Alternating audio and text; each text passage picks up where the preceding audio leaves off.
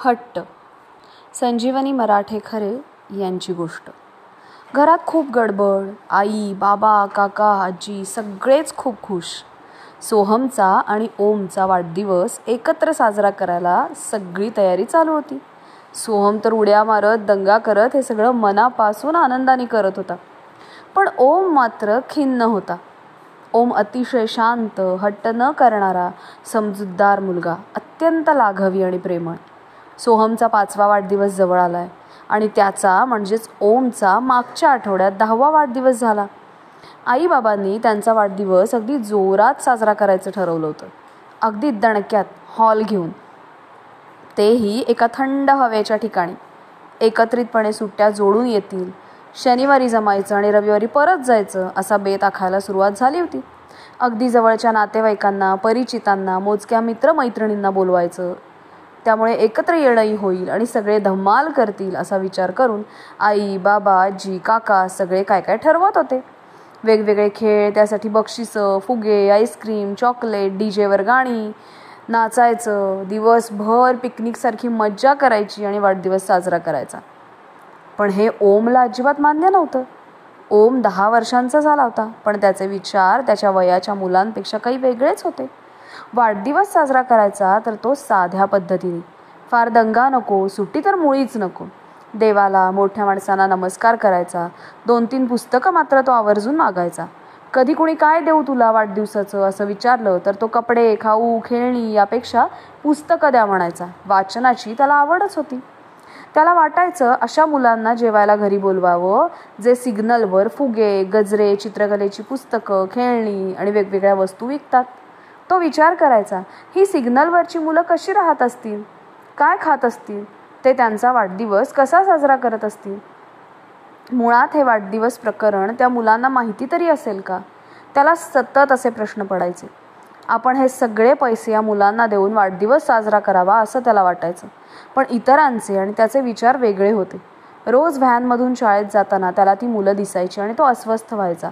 शाळेत तरी जात असतील का ही मुलं, हा प्रश्न पडायचा त्याला.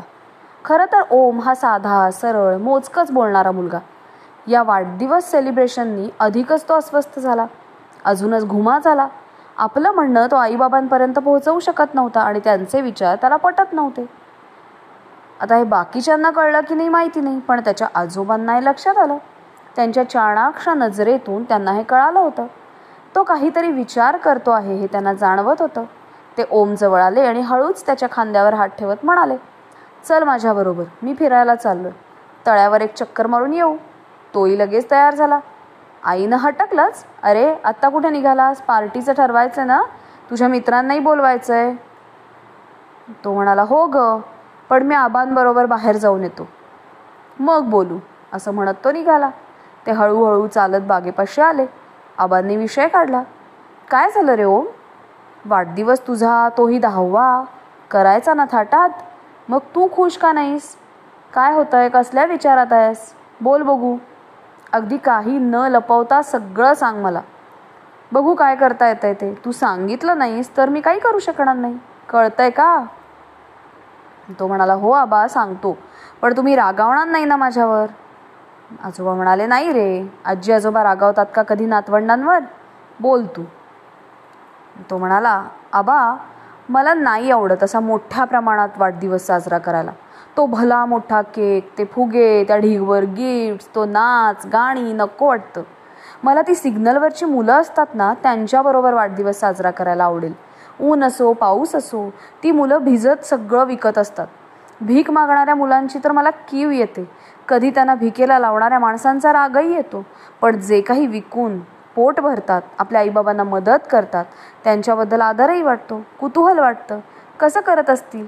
त्यांना खेळावंसं वाटत नसेल, त्यांना शाळेत जावंसं वाटत नसेल, त्यांचा अभ्यास कोण घेत असेल, TV बघत असतील का ते, मोठाले मॉल त्यांना माहिती असतील का, मनसोक्त झोपत तरी असतील का, असे प्रश्न पडतात मला. त्या मुलांना घरी बोलवायचं, त्यांना कपडे द्यायचे, वह्या, पुस्तकं, पेन्सिल, रबर वाटायचं, खाऊ चॉकलेट्स द्यायचे, त्यांना विकायला आणलेल्या वस्तू विकत घ्यायच्या, त्यांना बागेत घेऊन जायचं, आईस्क्रीम खायला घालायचं, असं सारं काही करावंसं वाटतं. ओमने एका दमात आजोबांना सांगून टाकलं. ओमचे विचार ऐकून आजोबांना त्याचा अभिमान वाटायला लागला.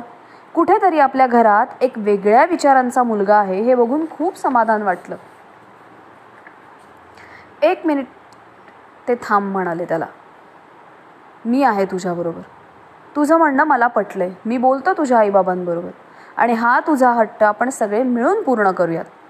तू इतर मुलांसारखा विचार करत नाहीस हाच तुझा सगळ्यात मोठा गुण आहे. चल घरी. मी आणि तू मिळून हा विचार प्रत्यक्षात आणूया. ओमला खूप आनंद झाला. आबा म्हणत त्याने आबांना मिठी मारली. आता आईला, आजीला, बाबांना आणि चिमुकल्या सोहमला आपण समजावून सांगू. ओम आणि आजोबा घरी आले. आजोबांनी सगळ्यांना एकत्र बोलावलं. ऐका सगळे, आपला ओम 10 वर्षांचा झालाय. त्याचा वाढदिवस आपण वेगळ्या पद्धतीने साजरा केला तर? तो काय म्हणतोय ते ऐका आणि ठरवा. मला तरी त्याचे विचार पटलेत. वय लहान आहे पण विचार मोठे आहेत. त्याचा हा हट्ट आपण सगळ्यांनी पूर्ण करावा असं मला वाटतंय. बोल ओम. ओमने आपले वाढदिवसाबद्दलचे विचार आईबाबांना सांगितले. सिग्नलजवळ वस्तू विकणाऱ्या मुलांबरोबर वाढदिवस साजरा करायला त्याला आवडणार होतं. त्याचे विचार ऐकून आजीच्या डोळ्यात पाणी आलं. आईबाबा स्तब्ध झाले, पण सगळ्यांना त्याचं म्हणणं पूर्णपणे पटलं होतं. धाकट्या सोहमला फारसं काही कळत नव्हतं, पण तो दादाबरोबर कायमच खुश असायचा. दादा करेल तसा तो वाढदिवस साजरा करणार होता. मग ठरलं तर आजोबांनी रविवारी सिग्नलवरच्या सगळ्या मुलांना स्वतः जाऊन घरी आणलं. आईबाबांनी त्या मुलांसाठी कपडे, खाऊ, खेळणी, फुगे, प्रत्येकाला वह्या, पुस्तकं, पेन्सिली अशी भरपूर गिफ्ट्स आणली होती. आजी आणि आईने मिळून मस्त जेवण तयार केलं होतं. श्रीखंड, पुरी, मसाले भात, पापड, कोशिंबीर, साग्र संगीत जेवण. अंगत पंगत बसली. पोटभर सगळे जेवले, फोटो काढले, एकत्र सगळे खेळले. सोहमला तरी छोटी दोस्त मंडळी भलतीच आवडली. गट्टी जमली सगळ्यांची. मुलं तर खूप खुश होती. ओम तर हे सगळं करताना इतका खुश होता की सारखं आई, बाबा, आजी आणि आजोबांना थँक्यू म्हणत होता. त्याचा हट्ट खऱ्या अर्थाने पूर्ण झाला होता. वाढदिवस वेगळ्या पद्धतीने साजरा केला याचा आनंदही सगळ्यांच्या चेहऱ्यावर दिसत होता.